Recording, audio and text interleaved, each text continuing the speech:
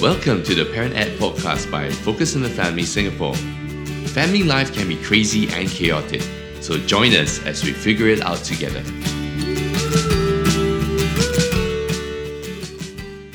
Welcome back to part 2 of this episode on the Parent Ed podcast. Like, how would you deal with it? Like, if Zoe has a bad day and she snaps at you and she's rude or disrespectful towards you. Yeah. So I have to first regulate my emotions because when she show me attitude, the truth is I'm triggered. But sometimes my mom has fired back at me and says what is this attitude? And it really got me thinking why am I really angry? Sometimes I'm not angry.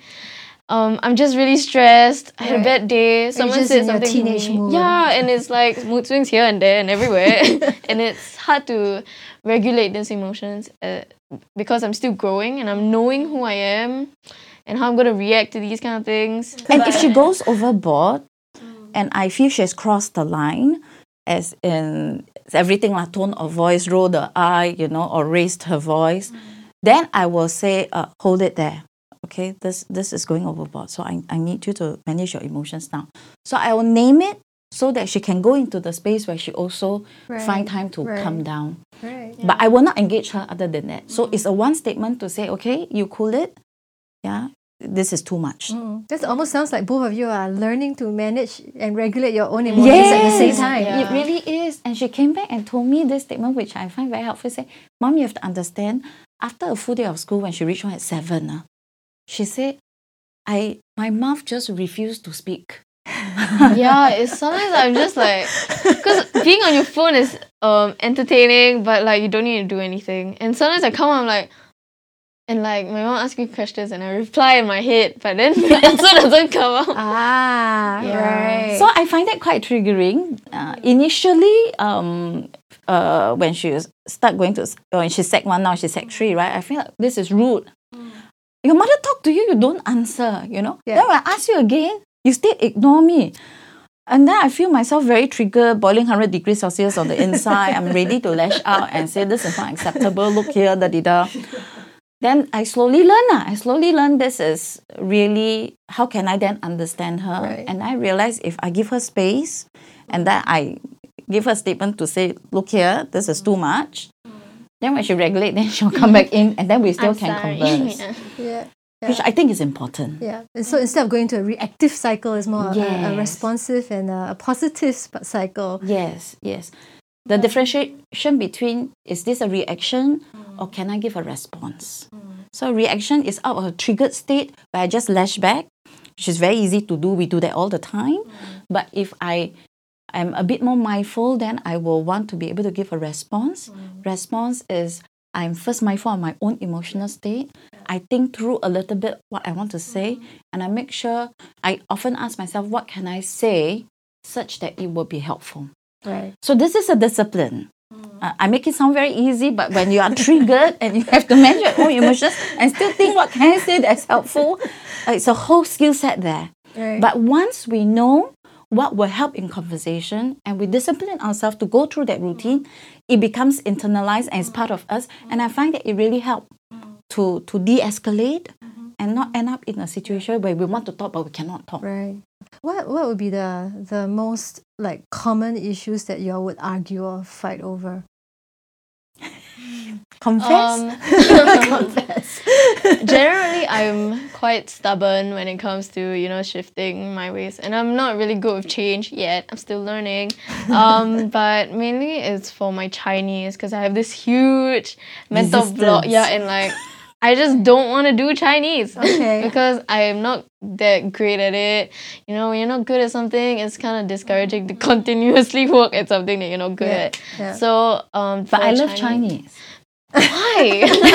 I grew up in a Mandarin-speaking family. My mom was a Chinese teacher. Oh. There's this whole thing about, there's huge economical value now if you learn Chinese.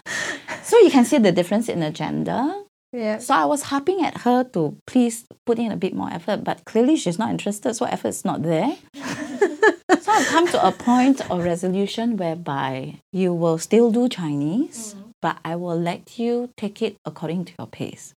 quite painful for me to come to this point. Because I would really helicopter her and say, do this, because I know exactly how to help you improve your Chinese, But I have now learned after 3 years or plus 6 years primary school, 9 years of struggle, to say that, okay, this is my agenda. Yeah, can I not put my agenda on her? So this is my work first. And when I come to a point where I can resolve within me to say that she needs to want what she wants, and parenting is not about making my child be who I want them to be. But can I love them enough where I allow her to be all she wants to be? And I facilitate the process. But I must say, sometimes, okay, for her style, with me, it works. It will work because I do need that sort of like, I don't need her breathing down my neck when I'm doing Chinese and shaking. You need that. I don't need it. Oh, you don't So need I'm really appreciative of that like space that she gives me to really like motivate myself. Because when you're motivated and someone tells you to do something, you just don't want to do it. Yeah. So it's good that like I'm able to motivate myself and do things by myself. But like sometimes it doesn't work that way. For my older brother, sometimes he needs a little push. And for other people, it's different. It's just always going to be different. So you got to figure out what you need to do. Then, so the more your mom pushes you, the more you resist. Yeah. Because I think she has a good point there whereby we need to know the child. She has some internal structure in place. My eldest boy got no structure. So I don't really need to push her because she has a way to figure it out. But when your child have absolutely no structure and don't know where to go, then I think as a parent, we want to also be able to give them some perimeters and some guidelines. So that itself is safety, When I know where is the boundary, I can roam freely within the boundary. And so I think that's that. So what's the conclusion on Chinese? Well, I'm not really liking Chinese now, but I do like really I sometimes I get that little burst of motivation and like I really like want to improve my Chinese because you got to, and China's gonna go. So what your mom has said has kind of got into you. Internalized. But now that she's given me like the space, I find it so much freer. Like, I've got that freedom to choose. That when I need help, I know my mom's gonna be there for me, so I can go there for help with Chinese. But I know that I can try first, and I know that regardless, is my mom's still gonna love me whether I do Chinese or not. So, but what's most important is that she gave me that choice, and she was direct about it. She told me like directly, like no passive aggressiveness, and that's really important because when you when you say that, it's just a shutdown. But when she was genuine about it, she was like, okay, you can choose. But I mean, Chinese was never really a choice. But like when she gave me a choice to work it out on my own, or like have her work it out with me, I chose it to do it by myself first. But like now, when everything gets a little bit harder, I know that when I try and sometimes I get stuck, I know that my mom is there, and I know that I can go to my mom for help. And that's good. I think that's a very healthy thing. Okay. So part of parenting teens is coming to a point where we ask ourselves, can I let go? Letting go is a very scary thing because I lose control. But letting go in parenting teens is very wonderful because if we see that we begin to return the sense of agency to them and begin to return them the autonomy, they begin to experience that they can exist and they can be who they want to be. That's very empowering, I realize. That I can be me. And that complements that differentiation process that needs to happen. It's necessary and important that they begin to differentiate and separate themselves from parent and say, I'm different from my mom or dad. I therefore can be me.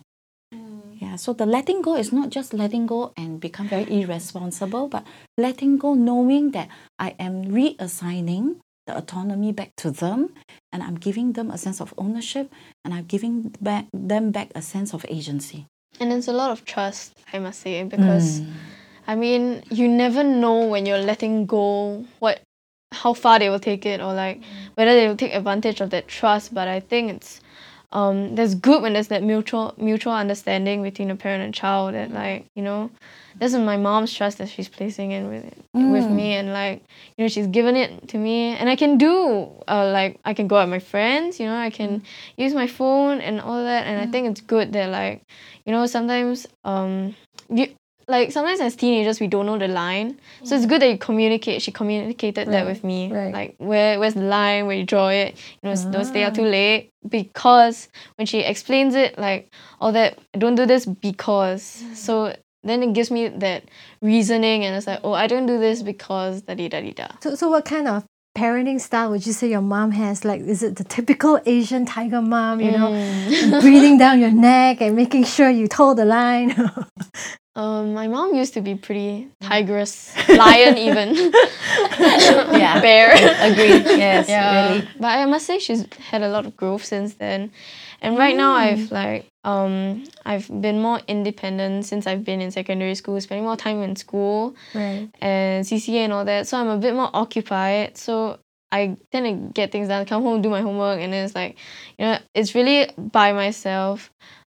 But, you know, I know my mom is there. Like when the time gets really stressful, or like in the car when we're having that sort of casual conversations, it's so good. I don't know how to describe it, but it's so free. It's a free reign parenting style. Yeah. So Zoe mentioned about the building trust. I really remember when I was running one of the parenting workshop using focus material, which is wonderful. They talk about the V of love. Yeah. So again, I said it's not just letting them go and letting them roam freely. We have to give them boundary and parameters.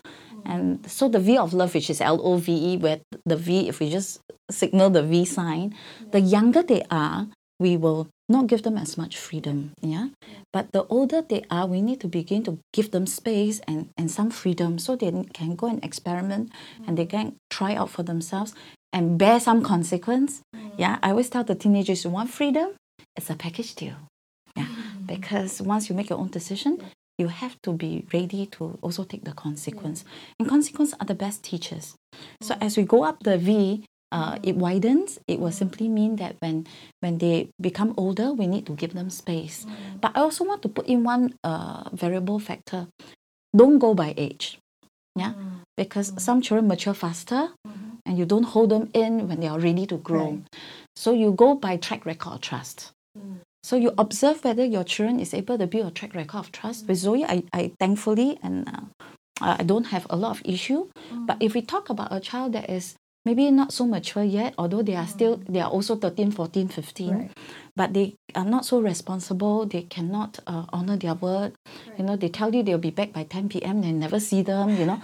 Then they are not ready, you know, for that big space. So you still have to toe them in the line and hold them accountable first until they can build that trust with us. Then we can gradually let go. So the pacing of when to let go, how much to let go, it's really a skill.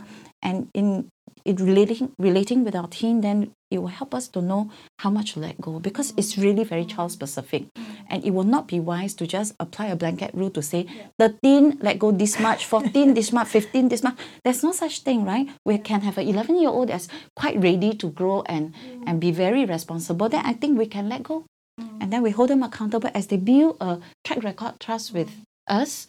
Then we will let go accordingly. And I think that's really the art of parenting. Is not just a science, right? But Yes, it's a good reminder that, you know, even if you think of the V, it's progressive. Yeah, and progressive based on, like you said, carries the maturity or the readiness of the child to take on more responsibility. As responsibility comes with more freedom, right?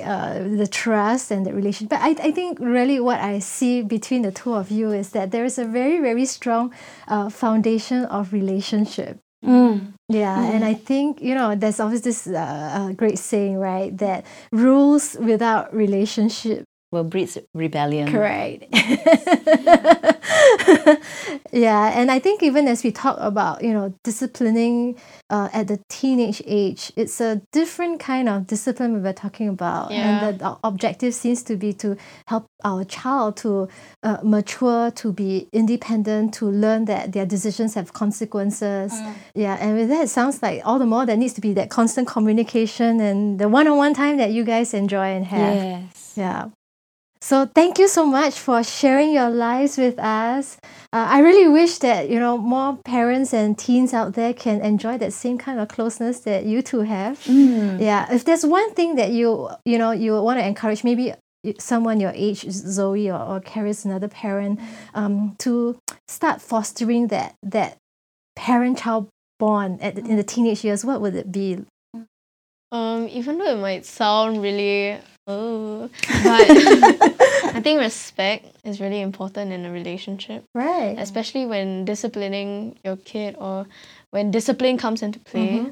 It's very important that as teenagers we respect that authority, because there is ultimately in this relationship this is my mom and this is me, and my mom has been given the authority to take care of me and all that, and I should really respect her decisions and all. But it goes both ways. True. That parents don't misuse that respect and now I'm in power and you can do whatever I say. But it comes with a lot of understanding, and that respect needs to be, because when I respect my mom, what she says really matters to me. And what she says and the consequences that she says suddenly all make sense and they all have meaning. I guess it makes it easier. It makes it easier for her to respect you too, right? Yes, definitely. Wow, to hear that from a young person, respect. Yeah, actually, I least expected this word. Yeah, and for me, for all the parents out there who are listening, I personally feel very strongly that the teenage season, it's really, if I may say, the final window where we can put in our parenting perspective to continue to sow the seeds that in time it will really grow and blossom. And I think it's never too late to start. If you're listening to this and you feel that, well, my children are not so connected to me, then that is a signal and indicator to say that we can all start now. Yeah, it's never too late. We all can take one step at a time. Yeah, first make time. Yeah. And then we think about how we want to use the time. Be very intentional, because we all face with the time crunch. Singapore lifestyle, it's very busy and very demanding. There are always competing demands. So when you make time, it can start with 15 minutes. 15 minutes a day. That sounds doable. Yeah, for most people, it's doable. Then I think this 15 minutes, be intentional. How do I want to use it? Yeah. Can I really focus on building relationship? What's a good conversation starter? Besides, have you done your homework? That's definitely the last one. If you there are different ways. For me, I like to tap into the emotions, because I know teenagers are going on the emotional roller coaster. I always use feeling words to kind of trigger that conversation. What is one thing that happens? So one thing is focus. Then you do not talk about too many things. What's the one thing that you really enjoy today? What's the one thing that really impacted you today? What's the one thing? Sometimes I talk about sadness. Yeah, I tend to go into sadness, what frustrates you, what makes you really angry. Those emotions that people don't usually talk about. Yeah. But I think teenagers feel all the time. You don't feel put off when you ask that. It's actually got good plenty to to have say. someone come to you and genuinely ask you how you're doing. So that's even more real for you. Yeah. Versus try to make things look rosy when they're not. But I would say don't force the conversation. Don't go in how's your day been, and really try to get something out of it. It's okay if your kid tells you, oh, it's fine, it's been going well, because everything takes time. These conversations, it slowly gets deeper. Once you build that psychological safety, I think it's good. Then that's when it starts to progress. Yeah. So don't go in with and then if you get stuck, it's just good to always focus back to your intention that you want to get closer to them. And sometimes it's good to vocalize your intentions, not but it's like, hey, I really want to get closer to you. it's good to be direct about it also. Even sometimes. from the teenager to the parent. Yeah. Wow, these are such like valuable nuggets. Thank you. And just finish up the frame. So 15 minutes to start off with, and then be very intentional. How can I create an experience where my teenager can be seen for who they are? How can I, and on another night, create an experience where I can really make sure I listen to what they have to say? Another night, how can I create an experience where I can learn to understand them? So sometimes I say, Zoe, you have to teach me about you, help me understand you. Wow. I sit there and just That's a good listen. one. Yeah. Yeah, and slowly but surely, as we do this and we set aside just 15 minutes, the teenager will begin to test to see whether you really want to know them. And once you kind of build that relationship, that's the beginning of relationship. What is relationship? Ability for you to see me for me to see you for you. Then you will begin to reap the rewards, and you'll find that, it's not so difficult. Then you begin to build a family culture where people can come together, feel safe, and talk. 15 minutes a day. Very doable. I think it's very doable. And I hope all the everyday parents out there try something. Like you said, it's never too late. Start today. Thank you so much for... Yeah, I really enjoyed this chat with both of you. Thank you for and having just how us. real you've been. Yeah. If anyone out there would like more resources with regards to parenting or family life, you can always check our website. That would be www.family.org.sg. And if there is actually a really, really pressing question that you have on parenting, or you just want us to address some topic, you can always write in to parent@. That's PARENTED at family.org.sg. This is Joanna Koho for the Parent Ed podcast. Until next time, keep calm and parent on.